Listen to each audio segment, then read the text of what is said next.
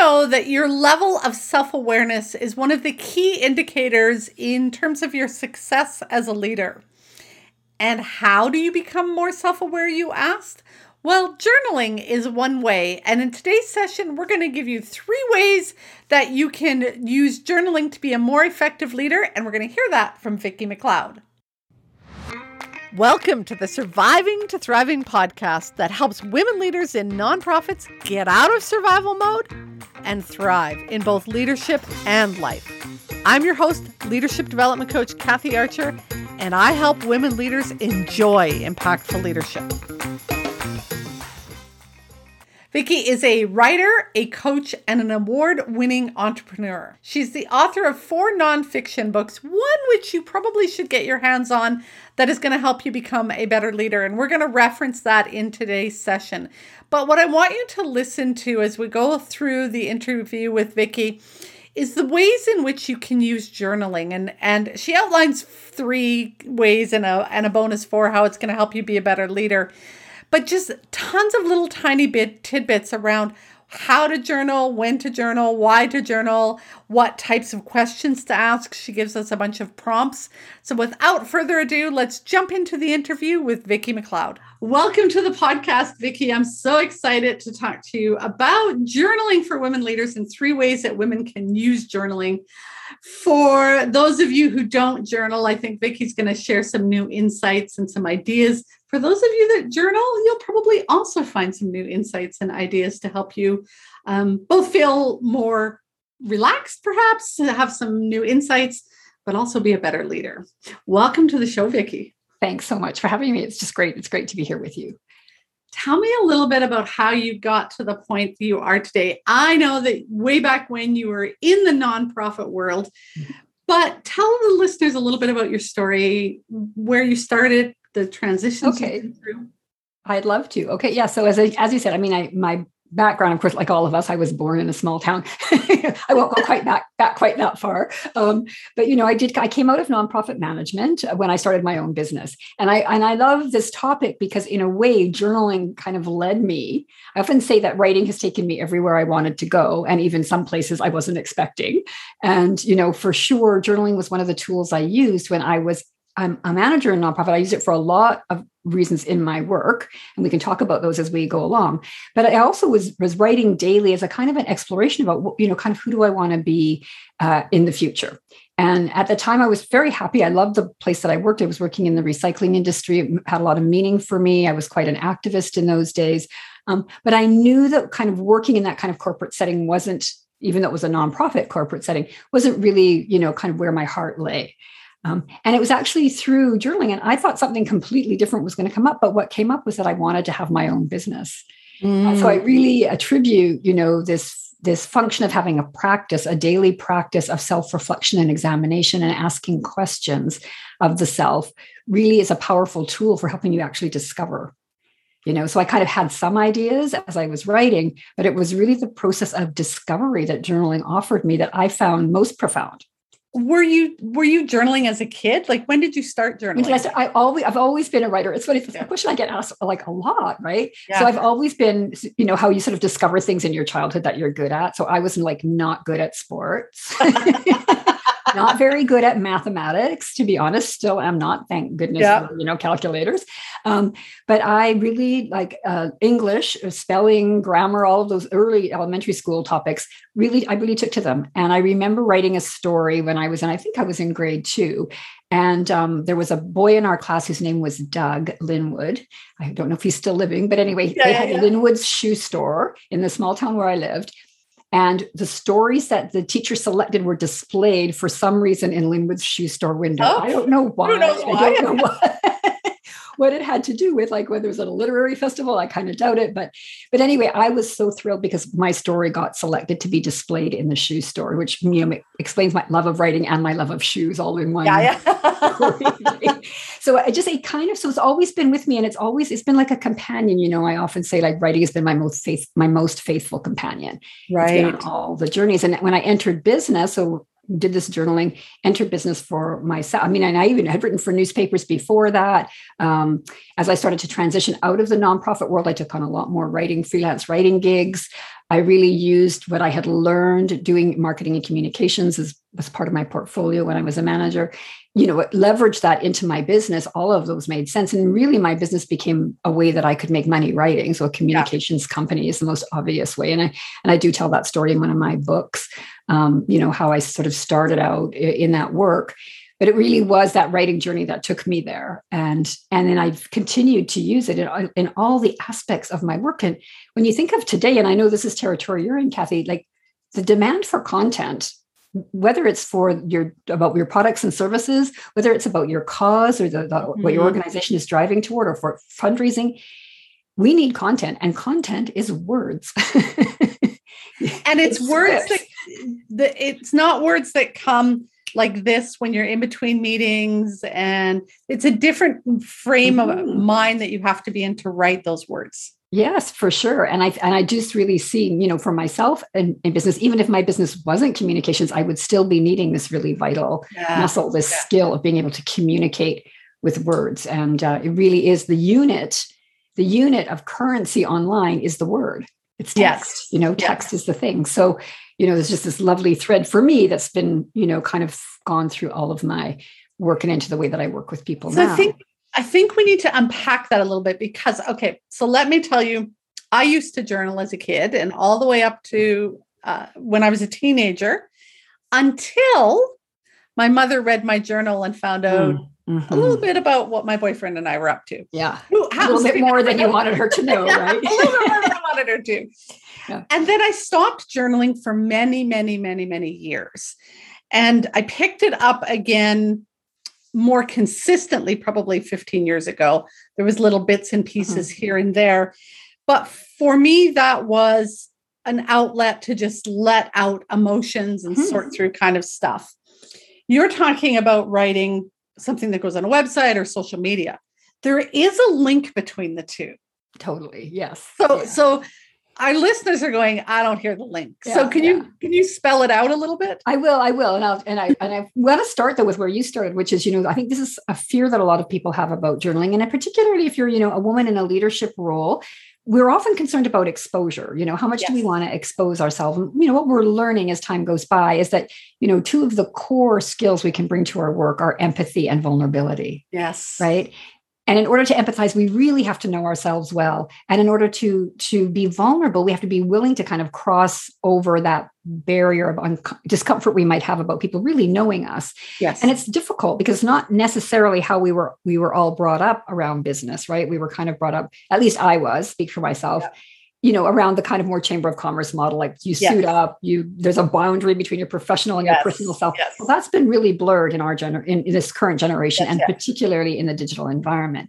So there's often this thing, someone might see it, someone might read it. And I always say there's two ways to deal with that. One is decide that whatever there is to be known about you could be published on the front page of the paper and you just don't care. Yeah. Which is taking what other people think about you doesn't matter to the extreme. And I'm kind of in that space myself. Like I feel like, well, if somebody reads the stuff, so be it, right? Yep. Or the other is to just know that it's private, keep it private. And that includes your family, that includes your husband, your spouse, your children, your mother. It's yours. And you have to have a really firm boundary around it. And then the other part of that side of it is, make peace with letting them go, like use your journal and then ditch it, burn it, shred it, whatever. Yeah. So you overcome that. But I think what journaling really, so writing in a way is writing, but when you're journaling, you're able to get ideas on paper. You're able to capture, and I'm going to guess that your audience, they're pretty skilled people. They're women who have a lot of ideas. They've done a lot with those ideas. They know how to take action. So it's great to be able to capture those ideas in a place. And then you can go back. So I might journal, for example, say something really random, like, remembering my grandmother. Yeah. And from that, I might get some little hit about something that has to do with, feeling affectionate or feeling connected. And that might spur a blog post. Yes. So I'm using the kind of the journal, it becomes a kind of fodder. Yes. For other ideas that I can deepen and enrich and then apply in other ways. So I might not write the whole thing about my grandmother on a blog post, but I might really write, what it feels like to connect to the past and use it for your future. as a coach, that might be a theme I will yeah. explore, because my clients do that when they're with me. I say, Yeah. was there a time when you were successful with this? Tell me about that time in your past. Let's apply that time in your past to your future self, So I just think there's this way that you can link those pieces together. But your story, I think, is a really common one. And I want to normalize that for people. I think most of us probably experience something that we wrote in a diary or as a note. I know for me, it was a note I wrote. Actually, a friend wrote to me, and I left it on the kitchen counter, and my mom read it. And it was like a violation of trust. Mm-hmm. So you have to get past that. But the thing with the journal is you're really just trusting yourself now as grown-ups, right? Yeah. Yes. Well, and I think there's a couple things too. One is, I'll often say to people, just scribble it down on a piece of paper and shred it. The act of getting it out is at least getting your thoughts together, right? Yeah.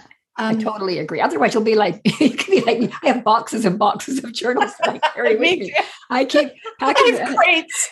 That's right. Now, for me, to be honest, I actually do go back in them. I just did this recently because I am working on something about my past, about my father. And I decided to go back in my old journals and see over the years what I've written about that journey with my father. And, something sad is that I used to write a lot with a pen and ink. So an actual ink cartridge pen. Yeah. And that ink fades over time. So my early journals that I wrote in that, I'm going back, this is into probably, the late 80s, maybe early 90s. Yes. That ink is starting to fade. So if you're going to keep them and do handwriting as I do, probably good to transcribe at some point or go through and pull out. Because that's the thing, everything degrades, right? Everything. And so it's interesting because I have gone back through my journals a number of times, and some of the work that I now teach comes from what I've learned about where I was or the language that I was using. And I think when you go back and look at what you were writing about, the challenges you were having with X person, or how you got through this new contract or this time, or your boss or your board, and you go, oh, wow, look at where I was there. It's the opportunity to see growth as well. Yeah, I love that. And that's something I think that is so powerful in journaling, is that ability. You can go back, you kind of get this snapshot of yourself at a moment in time. Yeah. And then you can see, oh, this is not that time anymore. I mean, or you can see, oh, I'm still dealing with that. Okay. Exactly. Patterns. Good. It's good. And, I always believe like you're never really at the same level. Like it might be the same issue, but now you're dealing with it up here. Or now you're, it kind of spirals up. I think it's kind of a bit like DNA, you're circling around. And, but it is, I think, a really good tool. And again, we're going to talk about like applying it to not only your life, but your work. You can really see, oh yeah, I learned how to deal with boards, because I had that big issue and I dealt with it this way. And sometimes we can be reminded of skills that we forgot that we had. Yeah. You see something there. So we're going to talk about 3 and a bonus 4 ways. But before we get there, that you can use journaling. But before we get there, how I met Vicki was I listened to her on a podcast. And one of the things you were talking about when I heard you on that podcast was the different ways of journaling. And I remember one thing, which took me a while to get over, was you do not need a fancy journal and a fancy pen. Say more about that, and say more, like you've talked about morning pages. What are the different types of journaling? So there's probably as many different ways to journal as there are people to journal. And certainly there are many different kinds. But I think the main 2 types that I'd say, and I think this is what we dealt with on the podcast that you're referencing, and maybe we can stick a link in our documentation to that one. That was with our friend Steve. Is that there's sort of the guided journal. So the idea that you get, so like a goal journal, for example, or a gratitude journal is another great example, where you're kind of being guided. And often these journals are pre-printed and they include prompts. And I have nothing against them. I think they're great for exploring certain specific areas of your life, or you could have a relationship journal. Right. For example, a weight loss journal is a very important tool. Now many of the programs now for healthy eating are really more about self-awareness around eating than they are about counting calories or anything. So using these specific, so they're guided journals, and they're often, when you're purchasing them, they often are quite fancy. And I know people that's been their life's dream to create these journals for other people. And I fully support that and endorse it. I think it's a great tool. And I've used them myself at times, but I do find that often a journal or a tool that is too high end, that is too fancy, I kind of find a barrier. I think, oh, I don't, and I can just say to myself, oh, just get over it, write in it. That's what it's for. But I do find like breaking that spine open, the beautifully gilt pages, and often even just the size. So I myself, like, and I probably don't even, I meant to have it out. I just like a spiral ring, or, like a coil bound notebook, the regular old notebooks that you buy at the dollar store by the dozen or at Staples or somewhere in big packages. Mine's Walmart. Yeah, exactly. Like they're inexpensive. And because I do so much, I can go through them quickly and I don't feel like I have to make every word count. Yes. Whereas in the and I do often have a fancy journal that I keep alongside of my kind of daily writing journal, where I might transfer into that like key ideas, or I may add into, like, I think I showed you one when we talked before. I have sort of 3 sections, and in the back, I have just a section that is things to investigate. Yes. And it's just a whole section where I just jot notes. I want to write more about that, or here's a topic, or here's an idea. But I think you need to choose your tools carefully, because if you do get into the like very fancy journals, unless you're someone who can just let that go, you may find that it's a barrier. And I, again, feel that journaling really is a process of discovery, uncovering, and possibly recovery. So to really treat it, rather than I have to come to it with all of my ideas and be very organized and very beautiful about it, to actually come at it messy. I was going to say, I can't even read half my writing sometimes if I'd wanted to. I'm like, what was I saying? Yes. Yeah. And it's interesting because there's also 2 schools of thought there. One is to let the writing rest. So you do it, leave it, go away for a couple of weeks, come back and read it. The problem for me with that is that I often can't read my writing. So I like to go over it like that same day. And if usually within that same writing session, and then just quickly fix up anything. Right. I can't quite read. I think, oh yeah, I meant that word is supposed to be father, and it looks like fodder. And I'm going to fix it, So I think that's a thing that, you need to find the technique that works best for you. But definitely, I feel like the messier, the better. Like, give yourself lots of freedom. And many teachers talk about, writing outside the margins, even not being bound by, and not to waste paper. Like, use the whole page because you get to. And I, depending on what kind of journaling I'm doing, I'll grab a different color and I'll circle and highlight and arrows. And, mine's very colorful often. Yeah, totally love that. And I actually was just doing that this morning. I was going back on some notes. I'm going to do a retreat in the spring around mindfulness. And I was going back to my own class notes from when I was studying with this particular teacher, and then adding things in purple how I want to integrate that into the next. So this idea, one of the ways, and we're talking about the different ways, is about idea generation. Right. So this is a great way we find the fodder for future writing or for other ways of writing, but we also have this way that we can use it for ideas for any kind of project that we're involved in, whether it's a work or a personal project. Yes. Okay. Let's dive into the ideas. Where do we start? Okay. Well, so kind of, and also trying to put, we talked, I think in that previous podcast, we talked about like the rule of 3. So in part, this is sort of 3 ways for women leaders to use journaling, but certainly that one that I just talked about, idea generation, it's a fantastic tool for that. You really find out what you're thinking, right? Yeah. And you also find out maybe what's going on the back burner. And so one of the other key ways I think is really great for improving your own communication skills. And I don't know a leader of any gender anywhere that doesn't understand the importance of good communication skills in their workplace, with their teams, with the people that if they're working one-on-one, if they're mentoring people, trying to, lead. I'll give you an example. I was talking to a client this morning, and she's struggling with not being clear with one team member. Mm-hmm. And so she knows she needs to address performance issues, but she's struggling. How could she use journaling to help her communicate better to address those performance issues? Yeah, I would think, well, so first of all, I would use, and you alluded to this earlier, one of the key things I think she needs to do is sort of vent the frustration. So she can, first of all, use the journal as a place to, and I call it in my practice, tapping off. So let's tap off the energy, right? Right. If every time you're going in to meet with that particular person where there's a performance issue and you feel that you're not performing, like you're not doing what you need to do, then you need to tap off, first of all, that energy. So writing it out, and even to write out very honestly, I'm feeling insecure about this. I don't feel like I know what to do.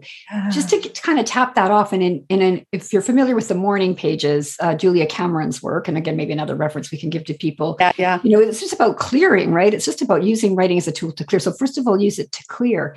Then I would suggest just journaling what happened in the interaction, what worked, what didn't work. What could I do differently? What do I, and we all have this, right? I wish I had said blah, blah, blah. A perfect prompt. Yes. We always know afterwards what we could have said. But it's a great thing, especially as you're evolving as a leader, and you're always evolving. Yeah. It's not a fixed state. We're always in a non-solid state, even though we like to think we're solid, we're always evolving. So is that you do get opportunities, you do get do-overs. Yes. And you can also, use that as okay, I wish I had said blah, blah, how can I now do X? Yes. And then again, it becomes a sort of a problem solving with yourself, or a dialogue with yourself about what you could do differently. And in my book, I know Effective Communication at Work, I use an example of a leader that I worked with very specifically who had a real problem. In particular, he had a lot of anger. So he was often overreacting. The lady I was talking to this morning said, I have to deal with the anger before I go talk to them tomorrow. Yes. And and for him, I recommended journaling. I said, get a journal, start writing this stuff down, vent out the anger and frustration, because you need to validate your own feelings. But as a leader, it's not the people that you are leading, it's not their job to validate your feelings. You need to validate. And, this is a very basic self-awareness principle. But okay. So the other thing that you just highlighted that I was reading in your book this morning was around emotional literacy. Right? Like vent your feelings, but also name and identify. Yes. Name your feelings and claim your feelings. And also, and I would add, from a mindfulness perspective, you also want to allow, you want to give yourself permission to have those feelings. It is how you're feeling. And, I'm willing to bet that if you were talking to other leaders about the circumstances, they would say anyone in those circumstances would feel that way. So you want to normalize for yourself and allow and comfort. Yes. So that when you go back to deal with that individual, you've taken care of yourself. Yeah. Right? But you've also started to understand your own identity and the own aspects of your identity that sometimes come into play, especially in situations where there's potential conflict. The triggers, what I've often talked to women, you identify your triggers before you go into that. Yeah. And write about them. Yeah. So that and then you start to develop a self-awareness. And then the other thing that I think happens, which is, this is again under the sort of umbrella of improved communication skills, is you then begin to develop more empathy, because the more you understand yourself and your own triggers and your own pain points, then you're able to then see that common humanity with others. You're able to say, oh yeah, this person is probably triggered by me. Yeah. And how can I react to them in a way that's compassionate rather than in a way that is defensive, or in a way. And often we're, very often, especially in old style leadership, we're trying to manipulate the person into a certain set of behaviors. And so it's an opportunity for more frankness. Yes. We find I find this conversation difficult. Are you finding it difficult? Tell me about that. So you're establishing a common ground by first revealing your own sense of vulnerability, the ability to express vulnerability is another really important skill. So leaders can use their journal, and you can use it as a way to test drive. Like, I'm going to try out what, if I said this, what would they say? Play it out that way in a little bit of an imagined dialogue. And I do talk about that in the book as well. A great tool for conflict resolution is just to write out what you want to say, what you want them to say, and they may never engage in the conversation with you, but at least you've kind of had it out. Yeah. You've created the perfect vision. Yeah. You've got a sense of how it could go or what you might want. So that, I think, is another one. I had a couple of notes. So the other, and this I think relates really well to that point, is it's just about also being able, and I know this is really your territory too, Kathy, accessing your intuition. And your inner guidance, really getting to know what is important to you. How do you feel about it? Why do you feel the way that you feel? And you don't have to justify it, but just to understand the self, and to really get a sense of, oh yeah, I'm on. And again, this is where reading back can really help too, because if you go back and think, oh yeah, I used my intuition in this circumstance and it worked really well for me, or I used it and it didn't work so well. And then you can explore and unpack that. I think it just really gives people that opportunity to just start to really tune in. It's like allowing yourself the time to reflect. And too often in our workplaces, we are reacting, overreacting. Yeah. Because we don't feel that we're able to take that time that's necessary. Two things I want to hit on there. One, the other part about the intuition is it also helps them access their moral compass. And I think as leaders, our job is to make decisions all day long, whether you realize it or not, that's your job. Yeah. And a lot of those decisions are value-based.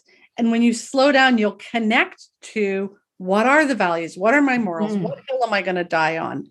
Yeah. And your intuition often is really connected to those, but much quicker without, so if you can slow down and name the value that's being stepped on or pushed on or overlooked, you'll start to have a way different way of engaging with people and making decisions. Oh, I think so. And you'll make better decisions. Yeah. Because you'll have you're adding in you've already got all of your intellect. And usually we've got that part covered.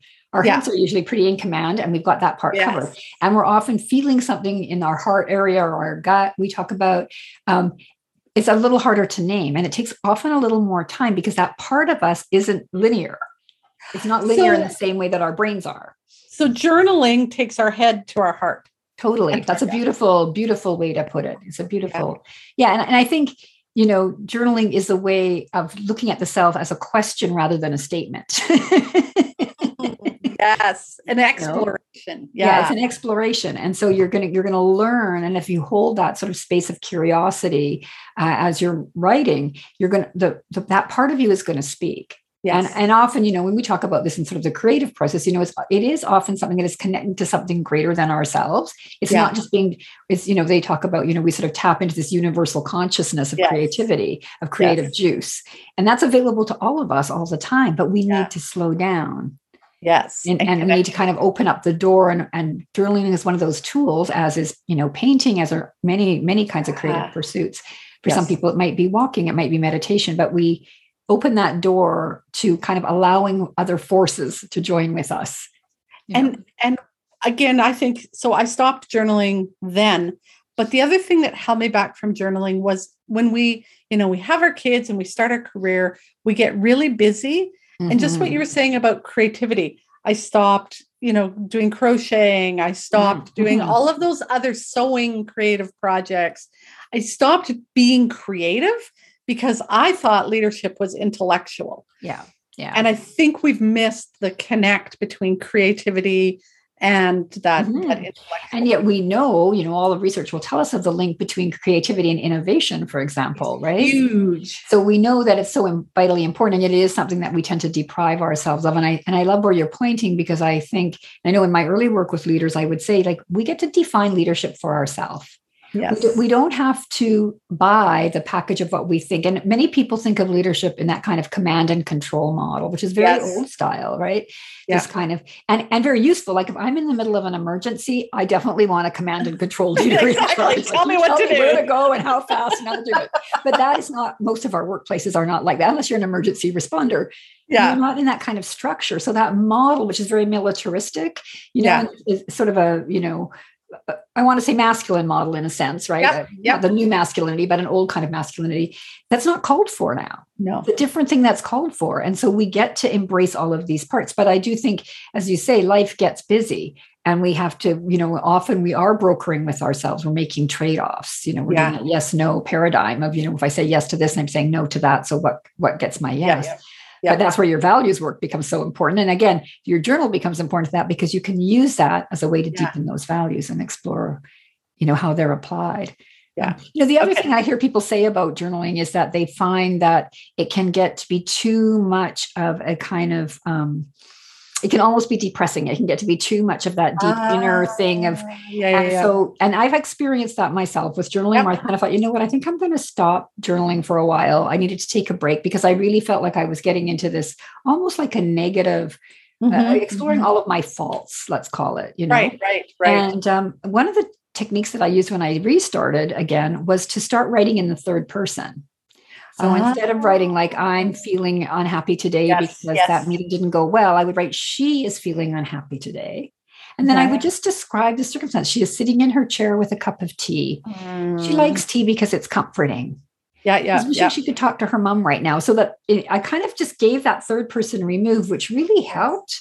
To just kind of break that. And also then it puts you in this I think this is a critical role, this critical observer role, where you're not judging, you're just witnessing.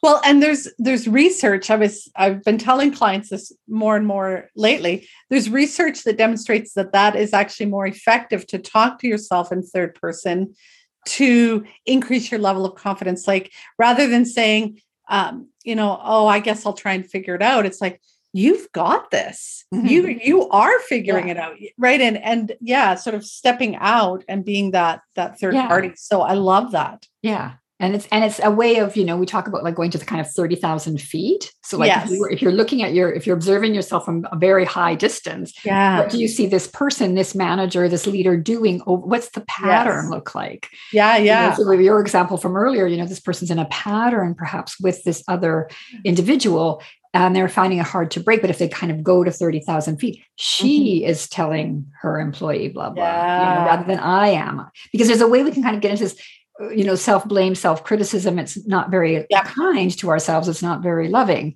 So we always want to be able to deal with ourselves kind of from a compassionate and also objective.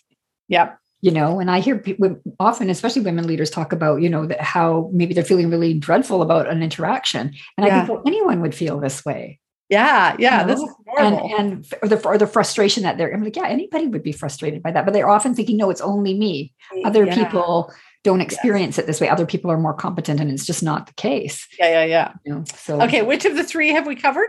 We've covered communication skills. We talked about the access to ideas. Actually, we've covered all three, and then the access to intuitive guidance. Right. And then the bonus one was just we're kind of dancing around that territory of the journal is a place to rest also. Right. And who doesn't need rest? I mean, even I know that we've been in these pandemic days and so on, but there's a way that we need in our daily lives, a place where we can just stop. And this is the journal as practice. And we talked a little bit at the top about practice. Is any kind of daily practice that you have that is grounding, that centers you, is going to also help to alleviate stress. Right. And so, stress is a huge issue. And again, even though we might feel like we've been in this long period of rest with the pandemic, it's been a very stressful time.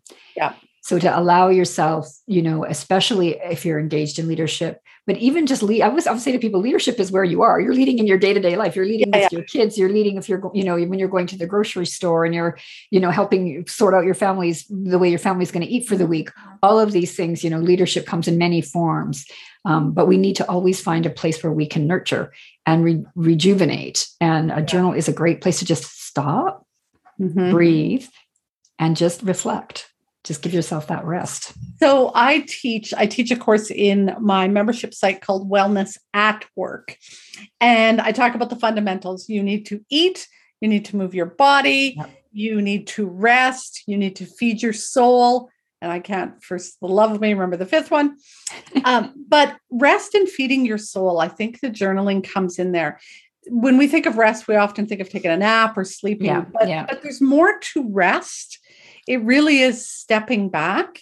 And that part, sometimes we do need to feed our soul and let all those crazy emotions out. And again, nurture ourselves and just step back. And it can be hard to do that in the workplace, and again, workplaces are evolving and changing, which I think is just, fantastic. Yeah. But many of us have been trained, work is work and this is separate. I'm separate. And we're not, we're integrated, right? It's all integrated. And so, even to have a journal at work, even if it's a small book, then you can just keep in your desk. Yeah. And then, when you're taking your break to eat, then stop, eat, make a few notes in your journal. A journal doesn't have to be pages and pages of free writing. Right. That's where I think some of these journals with prompts can be very useful. Yes. But you can just treat yours that way. I've started doing a kind of diarizing recently. I just got into it. I was reading a book of haiku about a journey. And so he writes a little bit about the journey and then he writes a little haiku, and it's about 2 paragraphs. It's Basho's work, which some people, if they're into haiku, will know. A Journey to the Interior is the actual book. But I've just started doing that, like 2 paragraphs, October 26th, a conversation about leadership and journaling with Kathy. Yeah. And my reflections on it, like maybe 2 or 3 sentences, and trying to come at it from that more symbolic or metaphoric place. Yes. A little bit more soul language than just direct descriptive language. Yeah. But that doesn't take very long. So you answered the question I was going to ask, which I already know the answer to. There's no right time to journal, right? You can journal at work, you can journal in the morning. And does it have to be a consistent time? I don't think so. I mean, I think this is such a personal choice. It depends on who you are and how your routine is. Yeah. Certainly, all of our routines are changing these days, right? We've got a whole new way of working and being in the world. So I'm finding myself actually challenged right now in getting into a regular routine because it's been so irregular now for 18 months that it's like, okay, do I want to do this at this time? But I'm just trying things. Generally I meditate in the morning. I'm trying meditating in the afternoon just to see, well, maybe that'll work better. And I think but you find your rhythm. But I do think consistency is important, but that doesn't mean the same time, same place every day. Right. I just say a daily practice. Yeah. And daily can be 5 minutes. Yep. And daily, if you don't make daily, that's okay. Yeah. Just pick it up again. I'm working with a woman right now around some eating stuff, and she's just marvelous in that she says, don't go back to the beginning. Just start today. Start today. Yeah. So eat the cake. Finish the cake, eat the vegetables today. Yeah. Just start to, so it's really quite like, it's that willingness to be, it's almost like a beginner's mind, like give yourself permission to start over. Yes. But to know you're not starting at the beginning, you're just picking up where you were. Yes. So if you did 3 days and then you didn't do it for 2 days, that's okay. Still do it today. Don't say, I didn't do it for 2 days, so I'm not going to do it again. Mm-hmm. Yeah. Yes. Just pick it up and just get back on track. And I journal by hand. That's my preference. Yeah. I think there's a whole mind-body connection thing that happens when you do things by hand of any kind of making. We're talking about crocheting, sewing, those things, woodworking, whatever it is. However, many people journal very successfully on the computer. And on their laptop, on their tablet, whatever. Some people, my nephew journals with voice dictation, which I'm still getting my head around, but it's working for him. I start my blogs that way, but that's just the first draft. Yeah. Perfect. Right. So it works for you. Yeah. Yeah. I just was going to highlight a couple of ways that I journal, just because I know the listeners are always curious too. And I love to hear this stuff. Yeah, I know. We keep going about that.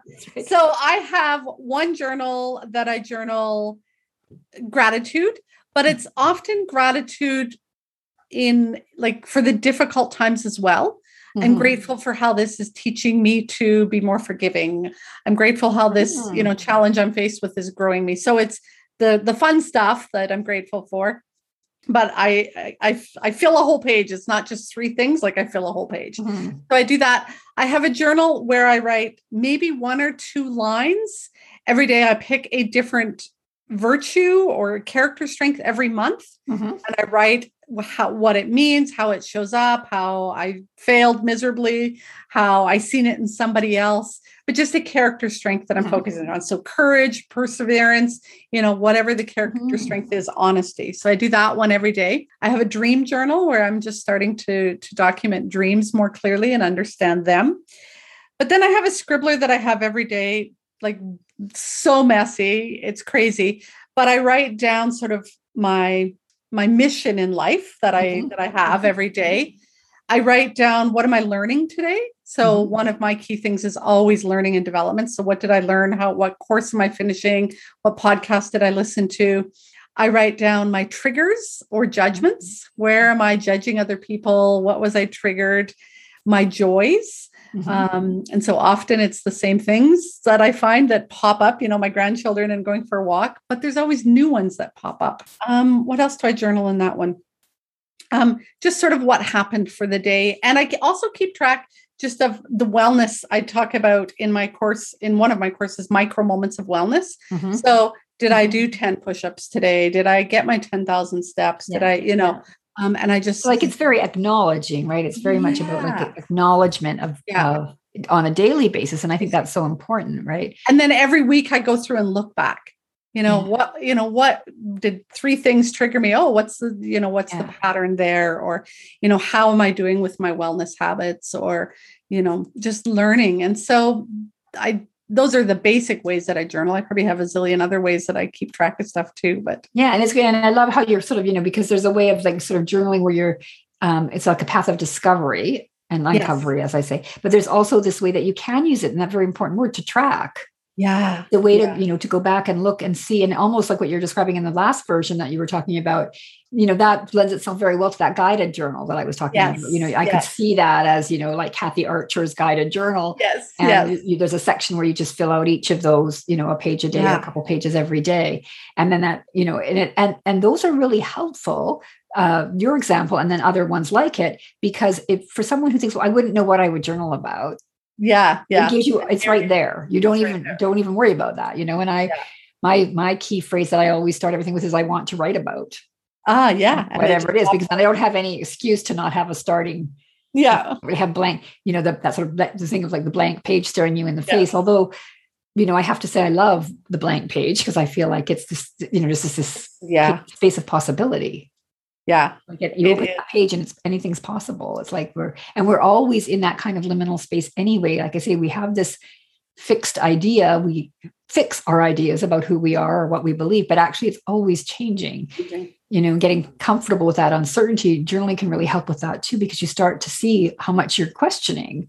Yes. Which helps you to become more comfortable with the emerging self rather than this fixed identity, which is going to change anyway. Like, if you, as having children, right? Like one day you're not a mom, next day you're a mom, complete identity change. Yes. One day you're a young woman, the next day you're middle-aged, the next day you're elderly. Like these are the changes that we're actually going to have regardless. And then there's all kinds of them going on the micro level all the time. So always. So anything we miss? We could probably talk for days about this. Probably. Both being avid journalers. It's I would say just to, for your listeners is just to really encourage them to, try it. Yeah. Give it a try and see. And a good try, a try isn't like once or twice. A try is like be consistent with it over a period of time and see what the impact is. I think they'll find it really positive. So I think so too. So tell everybody about all the books you've written. Well, I've written 4. So my first book was called Untrending, which I wrote in 2016. And it's really about how to use social media in a very mindful way.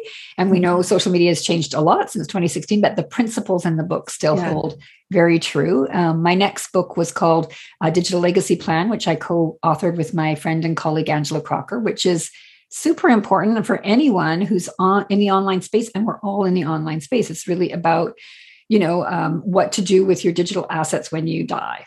And that includes not just your tangible assets, but also things like identity, your online, someone like yourself who has a big online community. That's an asset in a certain way. So it's really making us think about death and dying in the 21st century, which has this sort of digital permutations. We were the kind of the first ones out in the space with a book about this. That book's actually done really well. Then I wrote The Internet of Things, which is a guide to understanding how the Internet of Things functions in your day-to-day life. Kind of wrote those kind of books, with kind of an older audience in mind, thinking of someone like my mom, who's like, what's Alexa? Kind of thing. So that one came out in 2020. And then my last book was Effective Communication at Work, which came out with Rockridge Press in the US. And that book came out also during the pandemic. I had 2 books come out during the pandemic.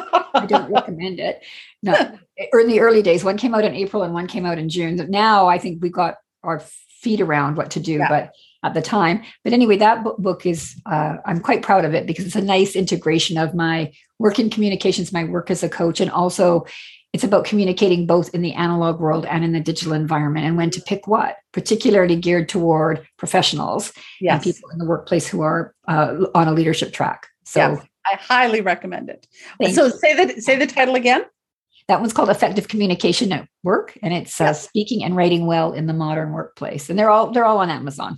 Or other. I mean, I highly encourage you to go to your independent bookstores. They don't always carry all the titles, but you can order them. So but Indigo, Chapters, Amazon, they're there, and then otherwise go to your indie and ask, or your library and ask. That's good for us too as writers. And we will put all of the links in the notes as well. So where can people find you? They can visit me at my website, which is www.vickymcleod.com. And I'm also on all of the main social media platforms under my own name. So I'm pretty easy to find if they're looking. But yes, I encourage people to come onto the website and also, pop me an email, whatever. I'm very happy to get into conversations online and offline. Yes. And I follow Vicky on Instagram. So I love watching. You are in BC in Nanaimo, right? Yes. Yeah. Vancouver Island. Yeah. And Vicky swims and cooks and sews and just fun to watch all of the things Thank you you. do and the Yeah. socialization, and yeah, it's cool. Yeah, good. It's good. Yeah, I think there's a really good way to do social media and digital engagement, and I try to set an example for it. I don't always succeed, but I really try to set an example for how you can do your social media in a way that suits you. Yes. First and foremost, Yes, definitely follow Vicki. We'll put all the links in the notes. Thank you, Vicki, so much for providing some insights and ideas and permission to journal, to just try it and play with it and see where it gets you. So good. Yeah, so good. And thanks so much for inviting me, Kathy. It's been a pleasure. Good. Thanks, Vicki. If you found today's episode helpful, then you are going to love the training library. Many women leaders in nonprofits wish that they had a coach or a mentor to help them, but they don't believe that they or their organization can afford it. Oh, but you can. Inside of the Training Library membership site, you will not only get access to affordable and easily accessible ongoing personal and professional development training, you will also have access to a leadership coach at your fingertips.